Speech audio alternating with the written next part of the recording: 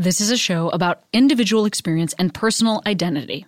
There may be times when folks use identifying words or phrases that don't feel right to you. That's part of what we're exploring here. Please listen with an open heart, and as always, I welcome your polite, engaged feedback, and I encourage you to continue the conversation in your own life and with your own community. Welcome to Query.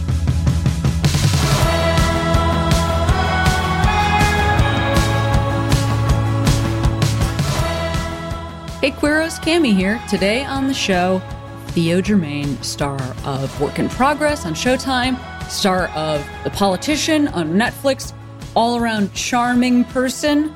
I loved talking to Theo. Also, let's say you are somebody who loves me. Well, great news. I'm doing a live show here in LA, July 19th. I'm doing 2 live shows in New York, August 26th and 27th. Let's go ahead and see you there. And let's say you don't live in LA or New York, but you think, I love Cami. How can I keep Query going? Well, one thing that has happened this year is that I launched a Patreon. You can go to patreon.com/HeyQueeros. And y'all have donated enough, not donated, patronized this show enough that I honestly make enough money doing it that it seems vaguely reasonable.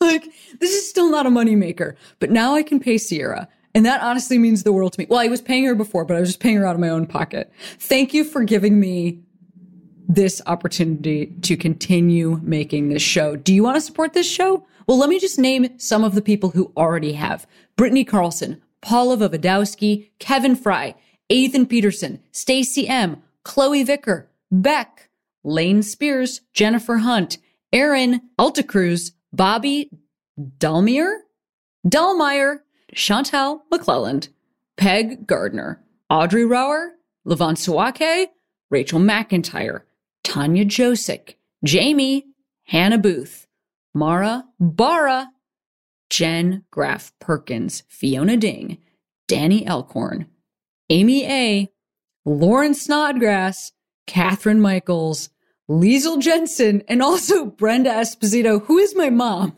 I didn't tell her to do that. Look, you too could be my mom. And all you have to do is support this podcast by going to patreon.com/HeyQueeros. You can subscribe to support this podcast for like $1 a month. You can also give like $25 a month. People do that. But you could just give me $1. You know, we have a huge group of Patreon patrons.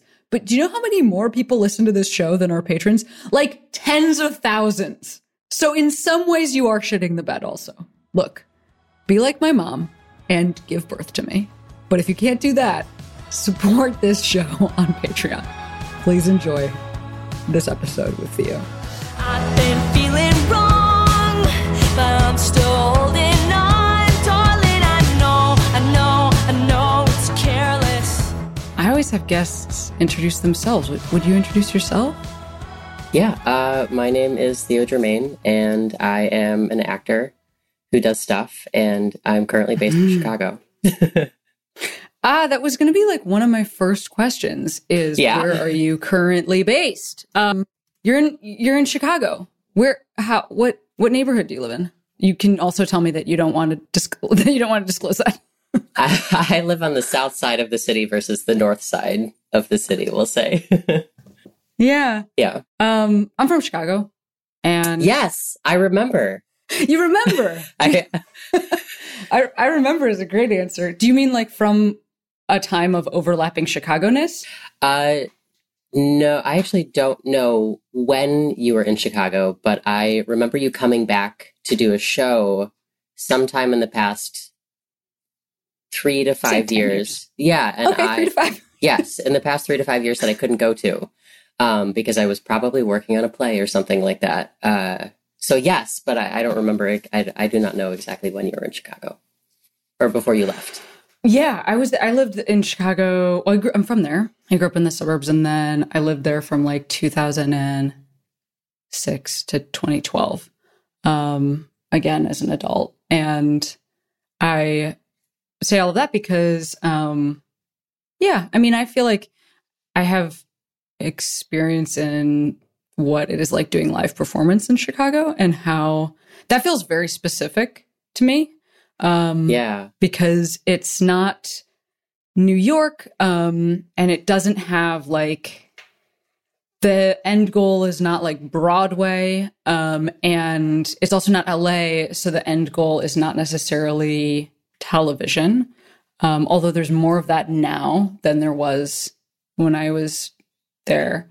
So it just was an interesting experience as an artist because it's kind of like performance for performance's sake, which I haven't encountered in other cities. I mean, I think that's true of a lot of smaller cities, but Chicago is such a large city with such a vibrant performance scene. And it's sort of like the whole point of it is to be out doing work. I don't know if that's your experience, but it was a very specific place for me to start doing stand-up. I specifically, I'm from Illinois. I was born in Southern Illinois and grew up in various different places in Southern and suburb and Central Illinois. So Chicago is kind of the only place that I was like, this is the only place that I know that I can go. Los Angeles and New York are way too big, and I did not grow up in a large area or near a city. And I went into theater. I didn't do, I have not done improv, and I've not done anything at Second City or anything like that. So I think that maybe there's some perspective that I don't have because I went straight into like, auditioning for musicals and like trying to get in Chicago Shakespeare Theater and stuff like that. But I definitely feel that there's a really, really, really rich like storefront community here. And there's a lot of people who are very, very proud to be here and they don't want to go anywhere else. Yes. Yeah. That's kind of been That's my kind of what I'm experience. talking about. Yeah. Okay. So like just different flavor of it. Yeah. Yeah, I mean, plus, I mean, for me, I felt like I was friends with artists that did a lot of different mediums. So I had friends that that were working actors at a bunch of different places like Chicago Shakes or Looking Glass or whatever. But then I also had friends who were like dancers, and it felt like to me, for all of it, it was I guess I just distinguish it like moving out to LA. People are very focused on live performance, like as a means to getting somewhere else, as opposed to as the end is to be here doing this thing. Yeah, which is it breeds like a different type of community if everybody's sort of bought in to being here doing this versus if people are focused on getting something from this.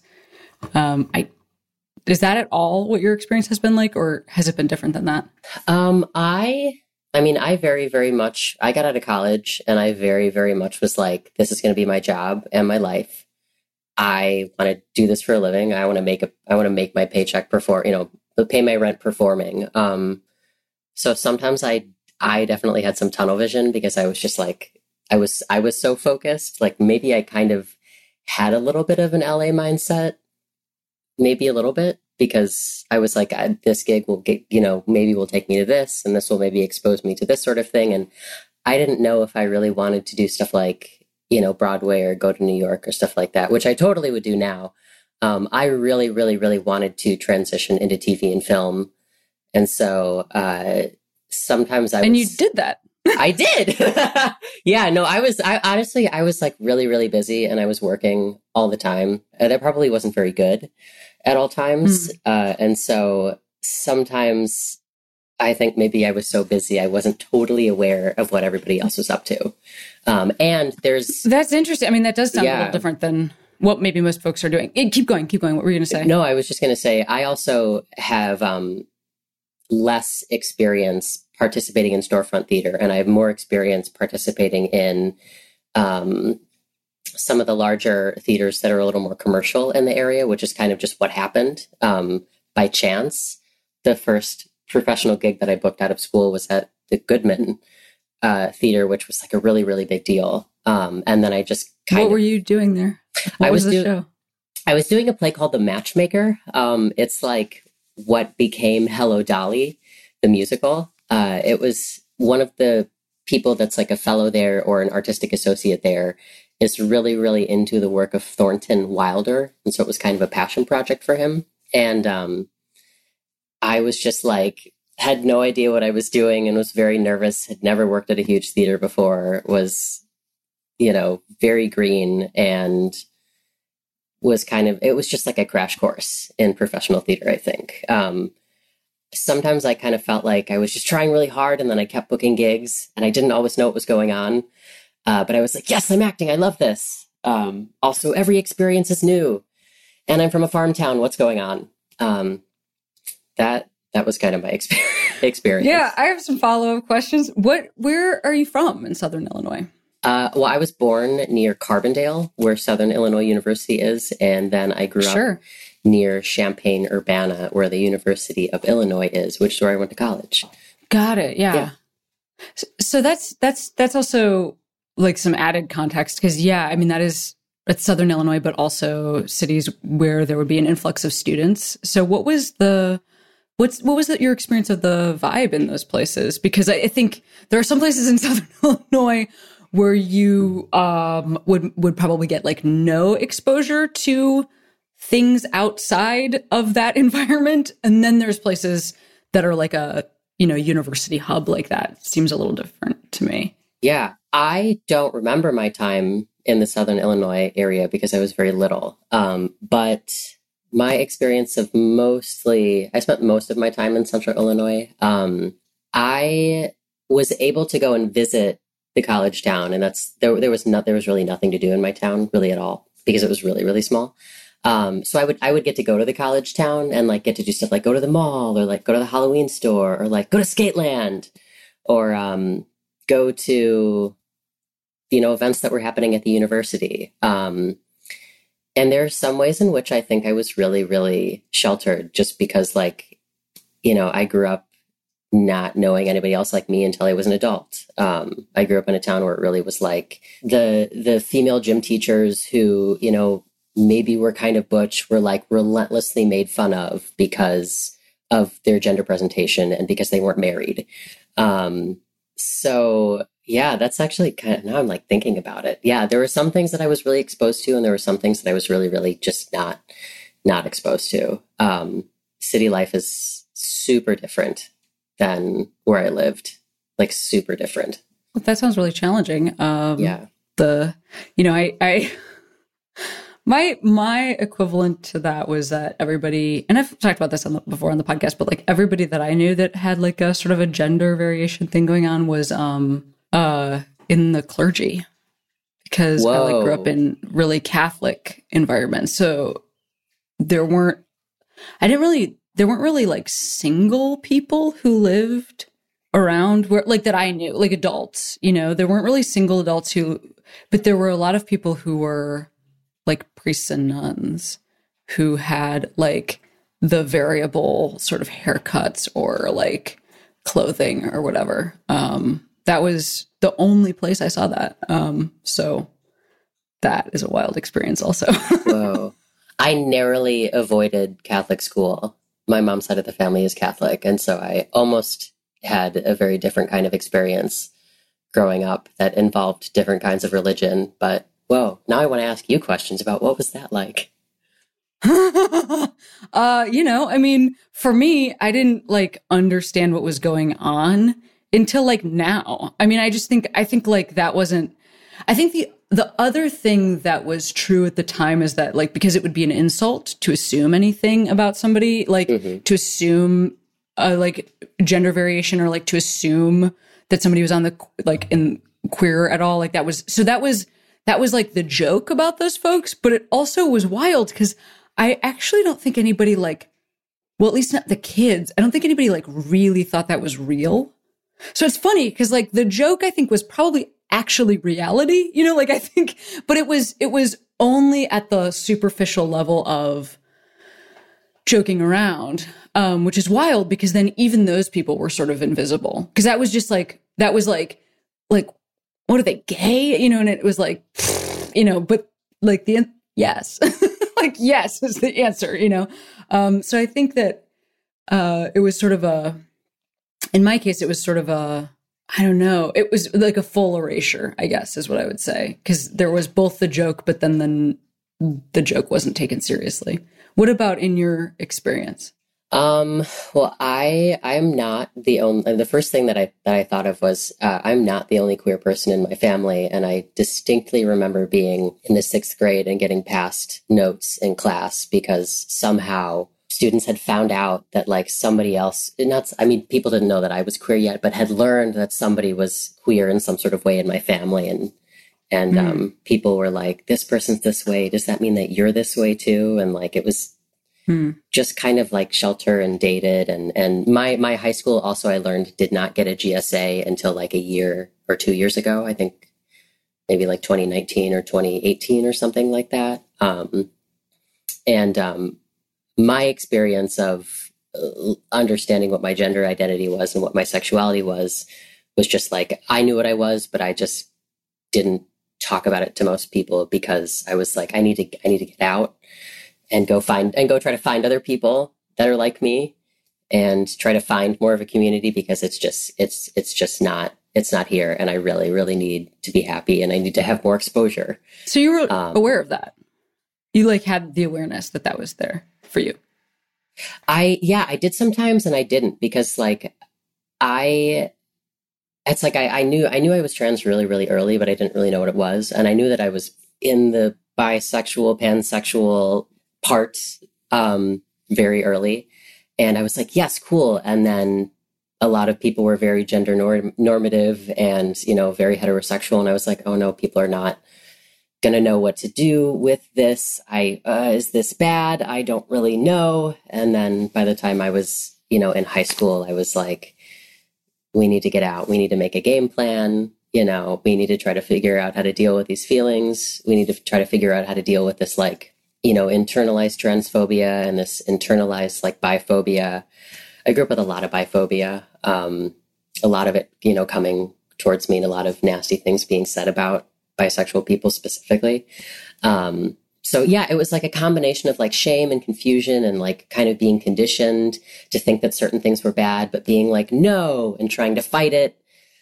And then getting out as quickly as I could. And then I wound up in Chicago eventually. I was going to ask, was U of I getting out or was that you weren't yet there when you were at college? Moving out was like the first step. Getting away was the first step. And then getting to Chicago and getting out of school was kind of the second step. I was also in a position where I was like, I knew that I wanted to be an actor and I wanted to do creative stuff. But I knew that I needed some kind of education. I was like, I need some kind of education beyond high school if I am personally going to get anywhere. And so I guess community college and then university was the game plan to like really get to, transition and like move on and go somewhere else. Yeah, if that all makes sense. It does. Yeah. I guess I'm thinking about you like in this, sort of going to school already knowing that there's like an additional step maybe ahead for you in terms of like moving to Chicago. And what was that time like? I mean, were you able to have friends and a community, or was it, I just would imagine there's one thing to be like in this situation and think like, okay, I need to get out. But then because there's this like middle place that you're sort of talking about, I'm curious about, how that was for you. I think that my middle place, honestly, was, oh my God.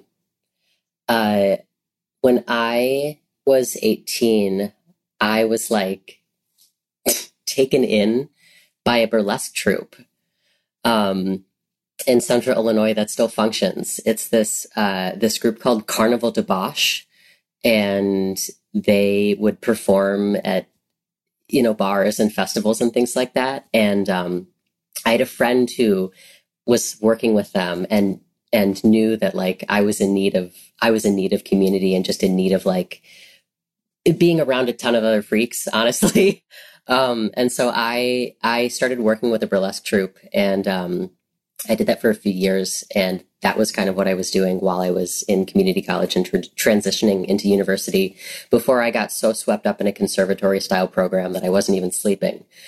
Lots of thoughts on conservatory style teaching and what it does to students. Yeah. But yeah, my middle ground was getting out of high school, socially transitioning, being very scared, but being like, this is who I am. This is what I need to do. I don't know anybody else yet, really who's doing this. Trying really hard to find community. I found a trans affirming therapist who was one of the only ones that I could find in all of Illinois below the Chicago area. Got taken in by a really cool burlesque troupe and started performing and doing that. Started trying. Were you doing burlesque?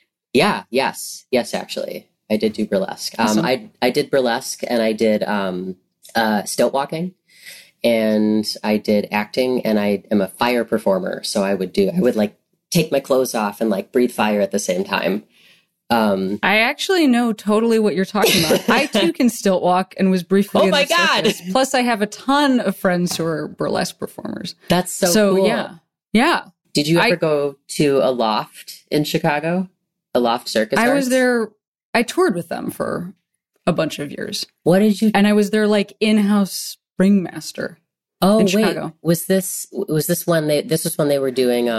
It was like when they were in the West Loop and they were doing El Circo Cheapo Cabaret. And before they moved to the church that they're now in. Yes. Those are my friends.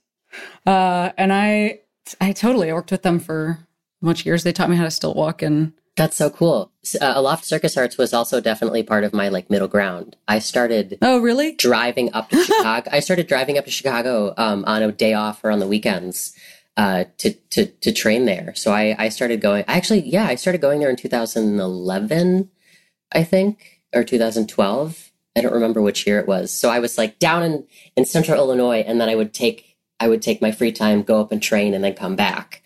I was so desperate to get. I really wanted to do circus training as well, in addition to acting, because for a while I was like, do I want to work for Cirque du Soleil, or do something like that. So we have more crossover now that's so cool that I realized. So yeah, circus was part of my middle ground too. Circus, burlesque, theater, friends, trying really hard to find other queer people. I bet we know all the same people, actually. Yeah. I feel like my experience of being in stand-up in Chicago was like that. I definitely was part of the stand-up scene and like did stand-up shows, but there were no queer people and like nobody, there was like no gender fuckage going on. There were no queer people. It was like truly like, it was like straight cis dudes. Like that's who was doing stand up at that time.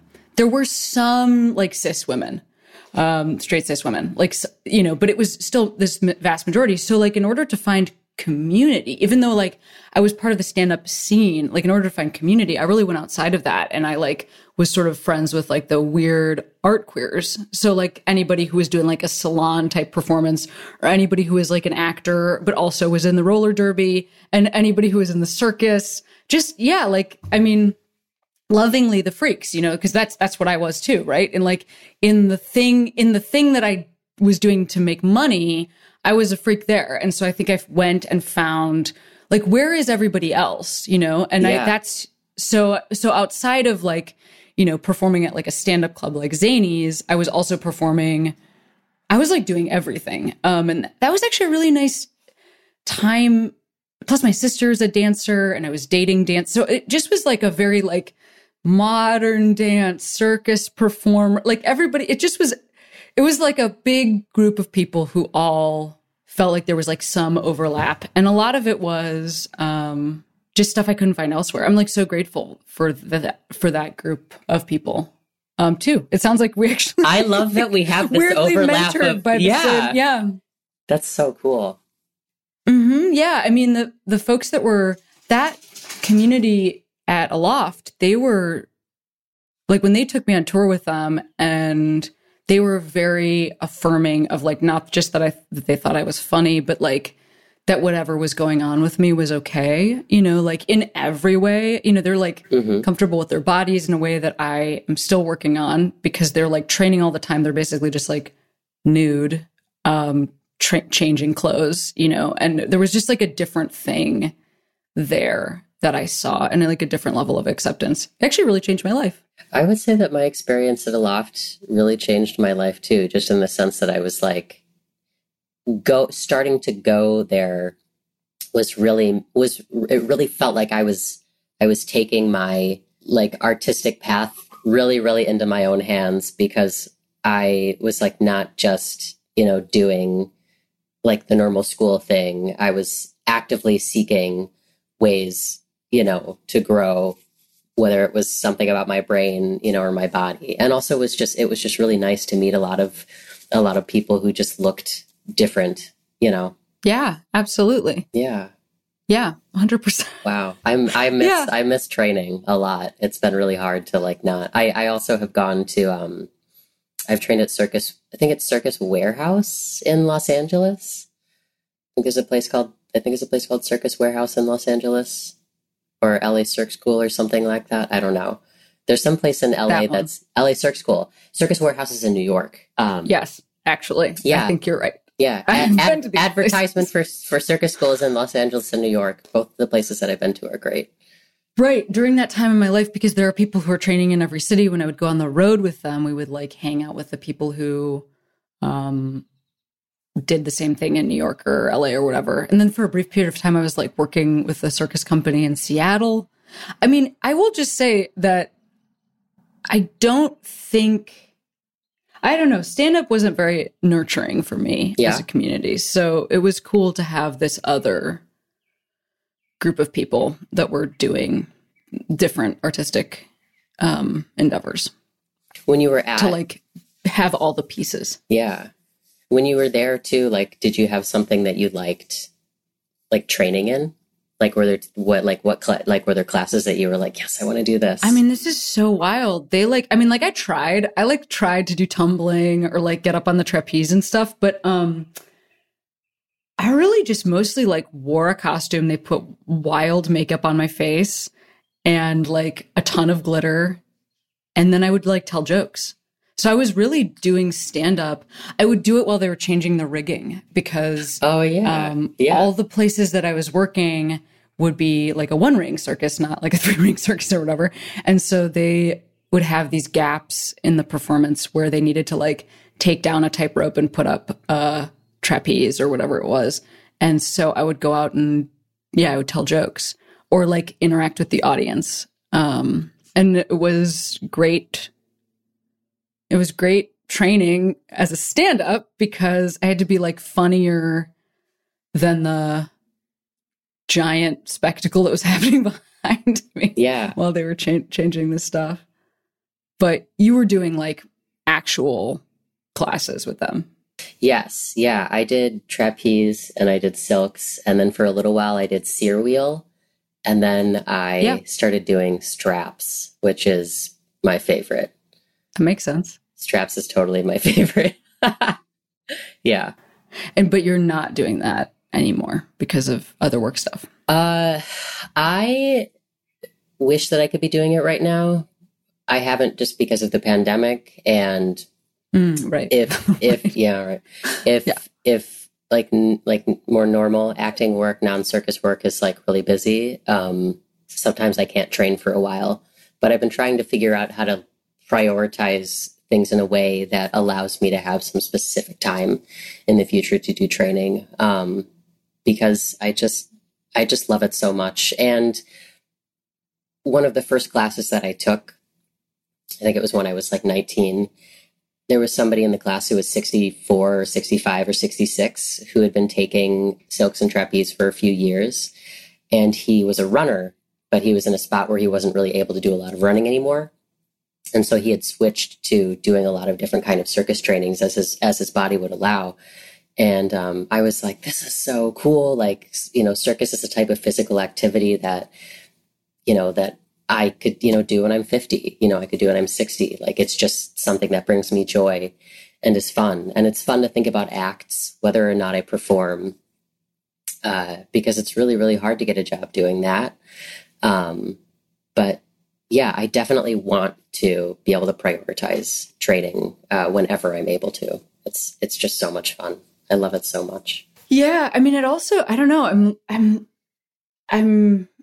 it makes sense to me based on the story that you've told me so far about your life that this would be very appealing to you. Because for me, I will just say, I'm like using my own experience but for me, it was also a place where there was just like a lot of different, again, I would also say this is true of dance and my experience with like specifically the Chicago dance community. But in both of those spaces, there was like stuff going on in terms of gender expression that I hadn't seen before. Like people who were like very beautiful and graceful and also very muscular, or very like wearing a lot of makeup, but fully identify as like a straight cis dude, you know, or whatever it is, like just the things that I was seeing. And in terms of my feeling like a weirdo in a lot of times in my life, I just think it was very healing to sort of be around people who didn't necessarily, like I lived with a hair hanger for a while. My roommate Laura she hangs from her hair. Yeah.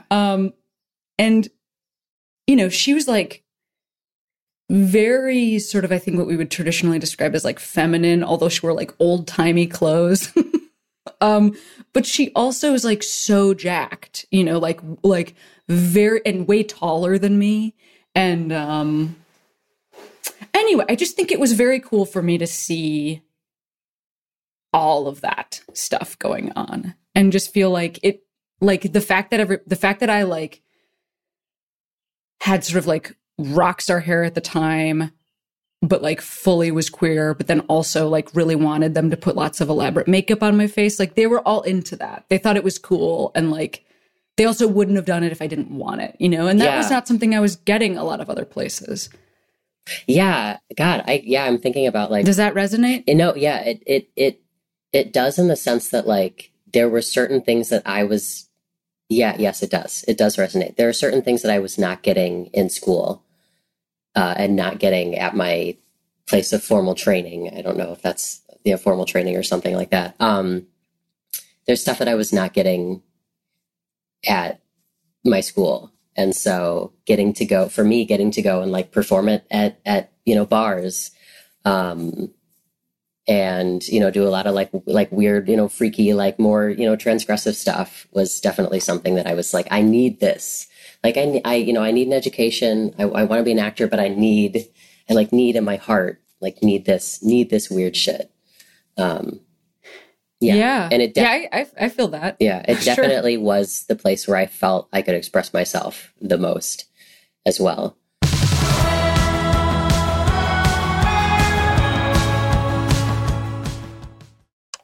Back for another game. You know it. What's going on? Just one more week till Max Fun Drive. Hard to believe.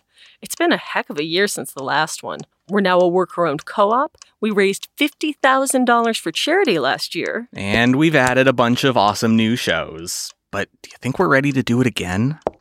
Absolutely. Lovely new gifts are lined up. The episodes will be amazing. And wait till everyone hears the bonus content. Yeah, plus they know to go to MaximumFun.org/newsletter, so they're getting all the news. Oh, like that meetup day is on Thursday, March 21st. Then what's bothering you? Me? Oh, nothing. We're all set for Max Fun Drive to start on Monday, March 18th. I just didn't want you to see this coming. Check. What? Hang on.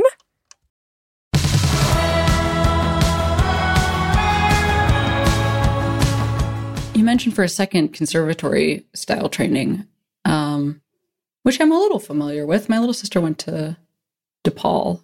Oh, yeah? And then stopped going, actually, because she didn't like conservatory. Just wasn't working.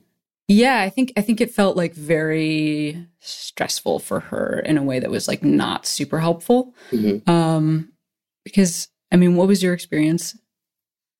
Very competitive, isolating? This is what I have heard about that. Yeah, it was like, you know, class, you know, 4 or 5 days a week. That was like really, really early.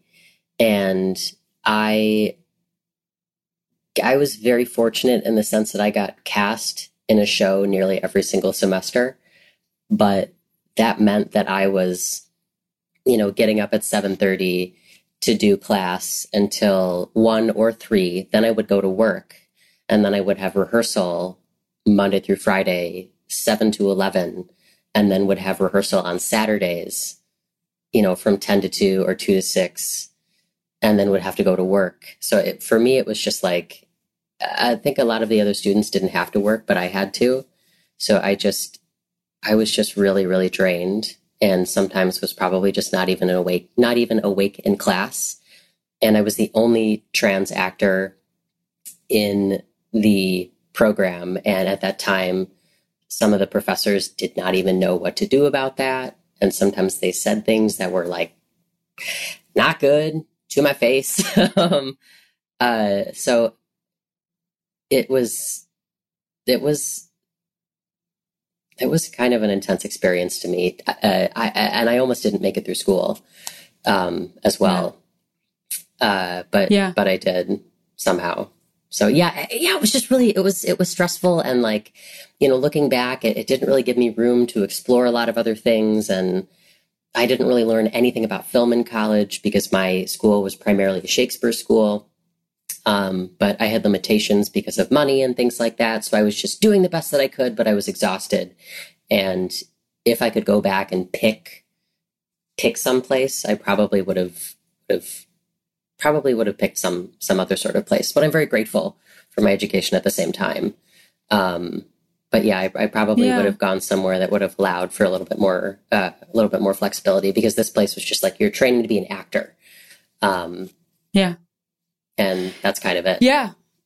I actually did, right. I mean, I saw somebody go through this process. Like, she just ended up transferring and going to a different type of school. And I thought that was very brave, like, I don't think when I was in college, I would have had like at my college was not working for me. And I stayed and was just like, finish line, so it was very impressive to me that she had the guts to take care of herself, and she moved somewhere else that was like a great fit for her, and then has had a very different life because she made that choice, not to stay and like sort of overcome. I'm so in the stay and overcome that's very impressive feat. If somebody can just decide not to do that, that's so cool to me. But I also was, I was thinking about what you were saying, and it's like, I mean, I would imagine, I mean, you're as an actor, you're somebody who's like originating a lot of trans roles. So I don't even know because you said it's a Shakespeare focused conservatory. I'm maybe not assuming you're doing like monologues from contemporary television, but what was there on offer in terms of the types of roles that you were doing? Was that how did that look? And then I guess moving to Chicago, like, how did that change? I think beyond the like TV stuff that, maybe listeners are more familiar with, what was happening in college? What was happening in your early career? What kinds of roles are we talking about? Well, if it is Shakespeare, I usually am a fairy or like a magical creature of some sort, because they, that's just, people are still very much like, ooh, gender nonconforming. That means you're Puck. They don't know what to do. And I'm like, great, okay, all right, fine. So I did earlier career stuff was like doing Puck in Midsummer Night's Dream, and I was like Ariel in The Tempest, and I was one of the witches in Macbeth, and God, what else? I'm like trying to even remember. My first year at the University of Illinois, we did the show 44 Plays for 44 Presidents, which was part of, at the time, what was called Too Much Light Makes the Baby Go Blind, and now it's called The Infinite Wrench at the Neo-Futurists. So we did a Neo-Futurist play. That was the first thing that I did, and you kind of just got to be yourself, and then you played a ton of different characters. And then I did Shakespeare, and then did like I think I did a weird musical where I was kind of like a circusy sort of, character that the director put in, because there was one professor that I was really, really scared of in school.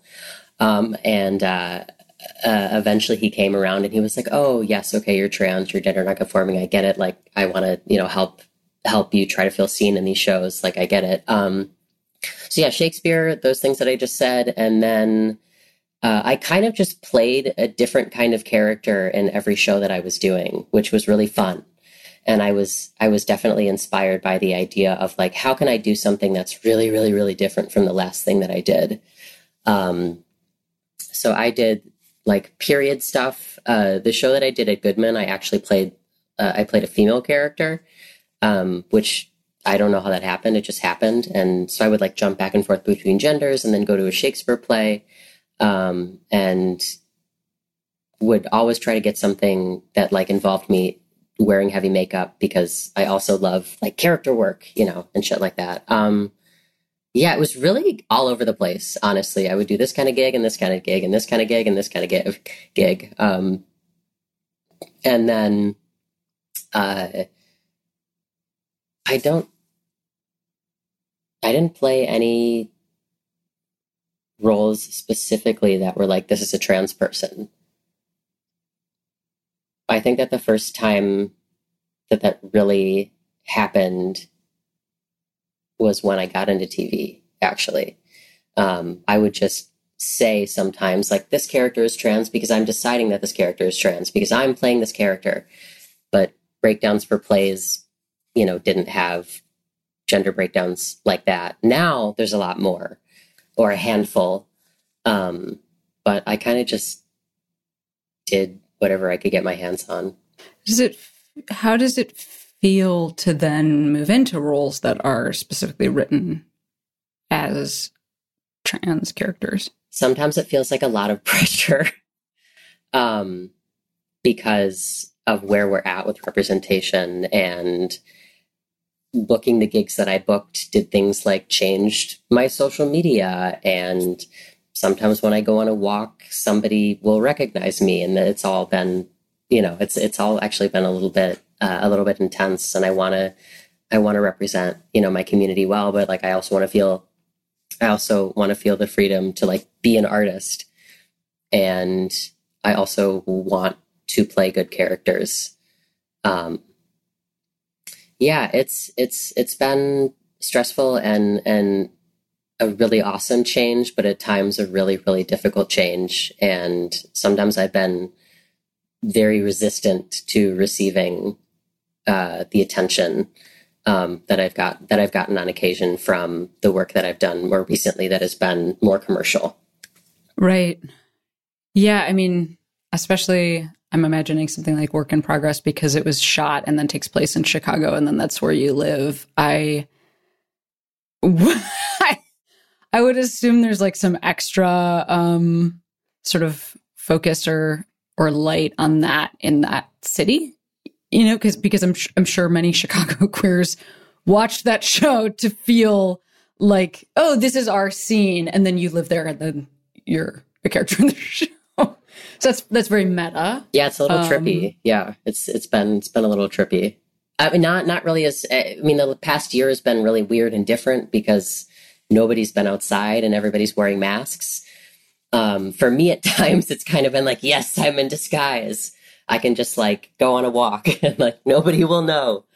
Yeah, I can. I think that leads me to say that this more commercial work has helped me understand that I can be I can really, really be very shy sometimes, which is not something that I necessarily understood about myself. But yeah, I don't know what else to say about that. Yeah, I've kind of just had a very intense career and college experience that has just been like, go, go, go, go, go. And now I'm like, oh, okay, stop. But everything's still like going. And has that been true during the pandemic? You've been still having that go, go, go? Pandemic actually has been kind of slow. You know, for a while, everything was shut down. Everything was shut down. And then I had a death in the family, and it was really, really hard. And sorry to hear that. Thank you. I think that it was difficult because I was so used to being so busy all of the time, that I sometimes don't know what to do besides, it's like, I don't know what to do besides work because I've been really, really, really busy, and I've made myself really busy. And now I'm at the spot where there's more options that I have. And if I want to write something or make something myself, it's a little bit easier for me to do that. And there's been a huge transition that I feel like I've been going through in the past year, where it's like, I don't have to say yes to everything anymore. But my body is like, you got to say yes to everything. You got to make that paycheck. Like, you got to like pay your rent. You got to do this stuff. And there's a survival mode that I think it's been really hard for me to get out of, because of, experiences that I had, growing up and earlier on professionally and in college. And, like I in 2016, I was homeless for a while I was also going to rehearsals, full time. So it's been a really, going to be honest, it's been a difficult year. I've also been kind of sick and had to, recover from that and have really been thinking about my career in a way that's long-term that I don't think I had the privilege to think about, before.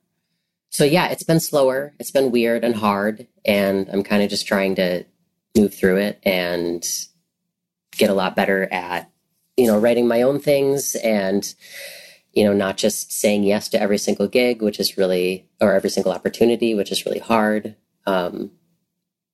Yeah, that's kind of a messy way of saying hard year, lots of things to transition through, moving through it.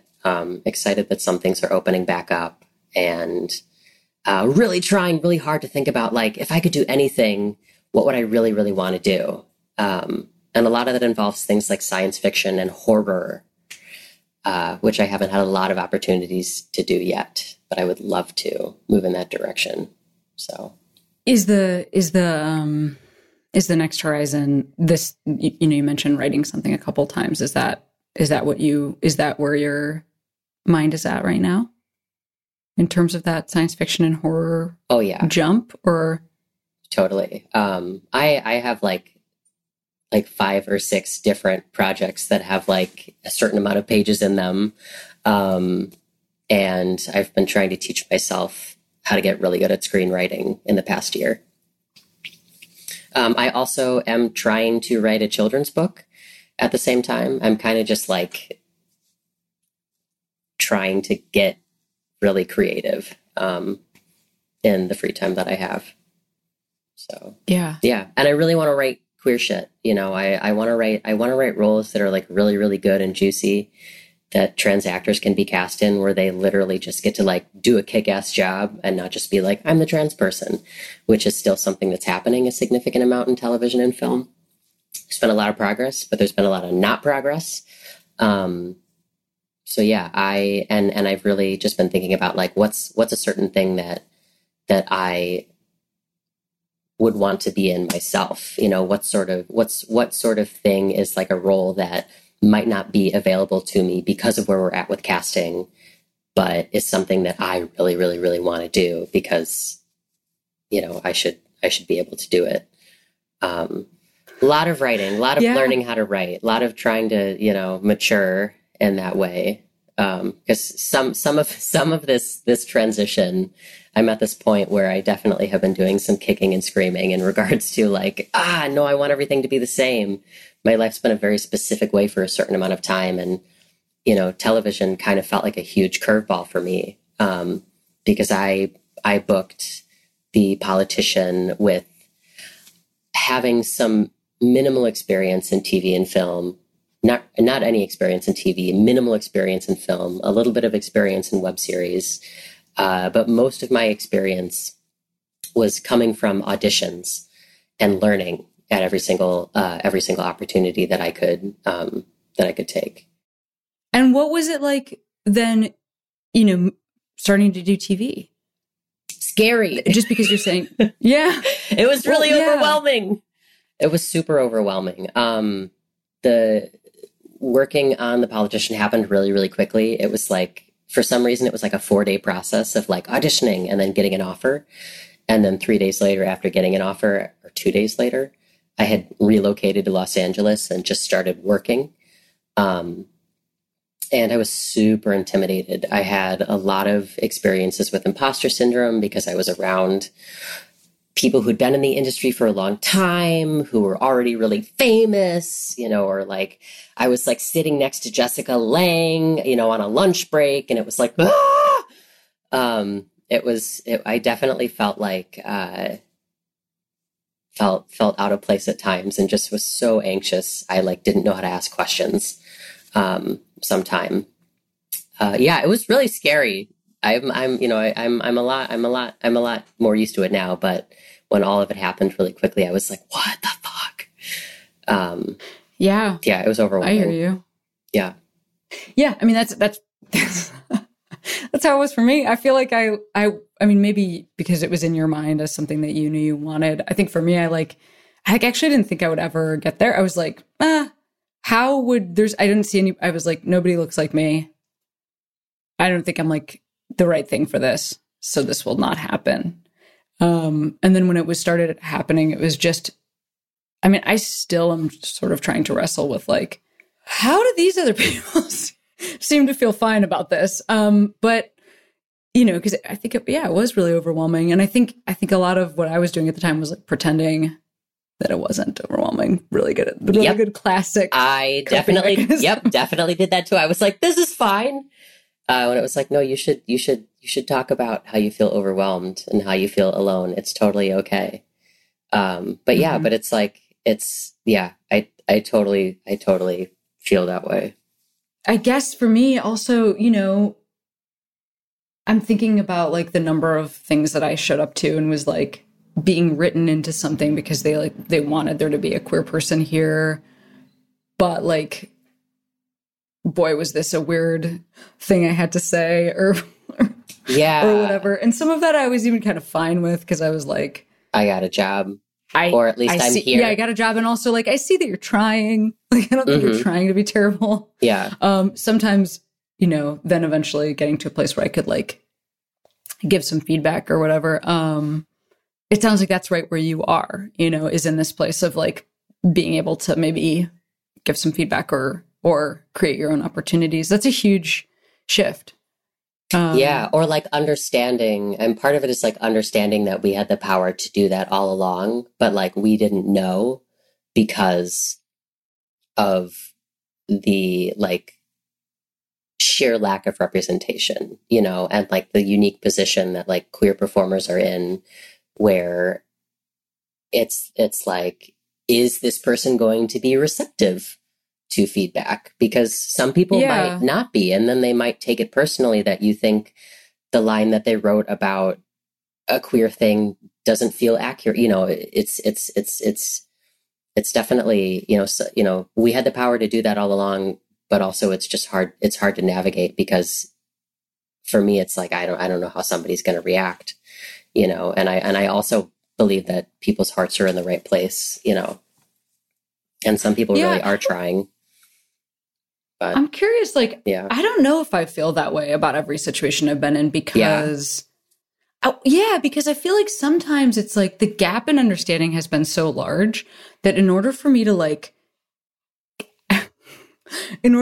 get this person to where I am, like, it's like there's so much work to do. I'm thinking about like, there's even something going on right now that I'm involved with where there's like, it's like a group of people that are trying to decide what to do next as a unit.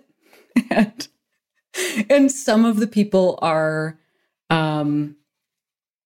like straight cis dudes who are trying to use they're like saying out over their faces, like, I'm trying to use my privilege to speak, to like help the group.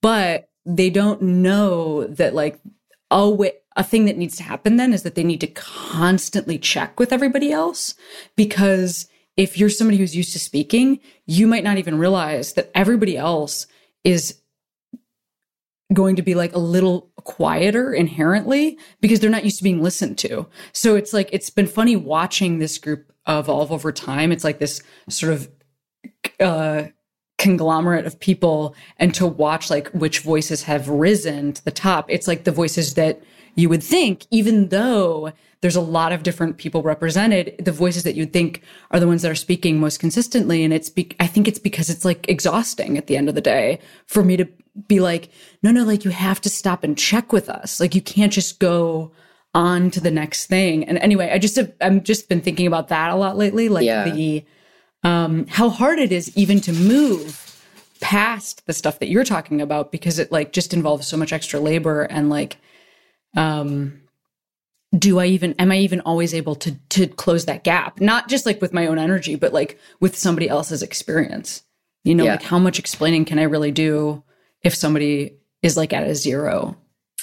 Yeah. It's a lot. Yeah. So maybe to get them shored up. That's making me think that maybe me saying we had the power all along is me being really, really optimistic and hopeful. But what you said is like more the reality. I am hopeful that I'm actually able to speak up in every sort of situation. But it's hard to determine if people are going to be receptive or not. Yeah. Yeah. Yeah, absolutely. Well, Theo, I have loved talking to you. Same. I've loved finding out how much we have in common. Yes. It's hilarious.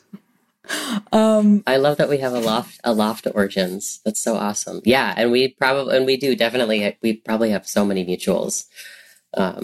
Absolutely. That's so cool. Before you head back into your day, I wanted to ask you to shout out a queero, which is just like a person, place, or thing that made you feel that you could be who you are today.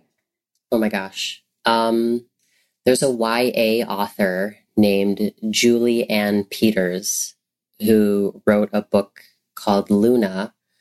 And it's told from the point of view of the younger sister, but the story revolves around a 17-year-old trans woman, who, still has to go to school dressed as the gender she doesn't identify with during the daytime. And it's a story about how she kind of like eventually gets to escape and go to the city and transition and live her life. And it's a book that I read when I was 13, and it directly showed me that medical transitioning was okay if that's something that you're interested in, and, you know, showed me that you could move on and go live a fabulous life somewhere else. If you are a trans person. So thank you, my queero YA author, Julie Ann Peters. One of my beautiful. first. Yeah.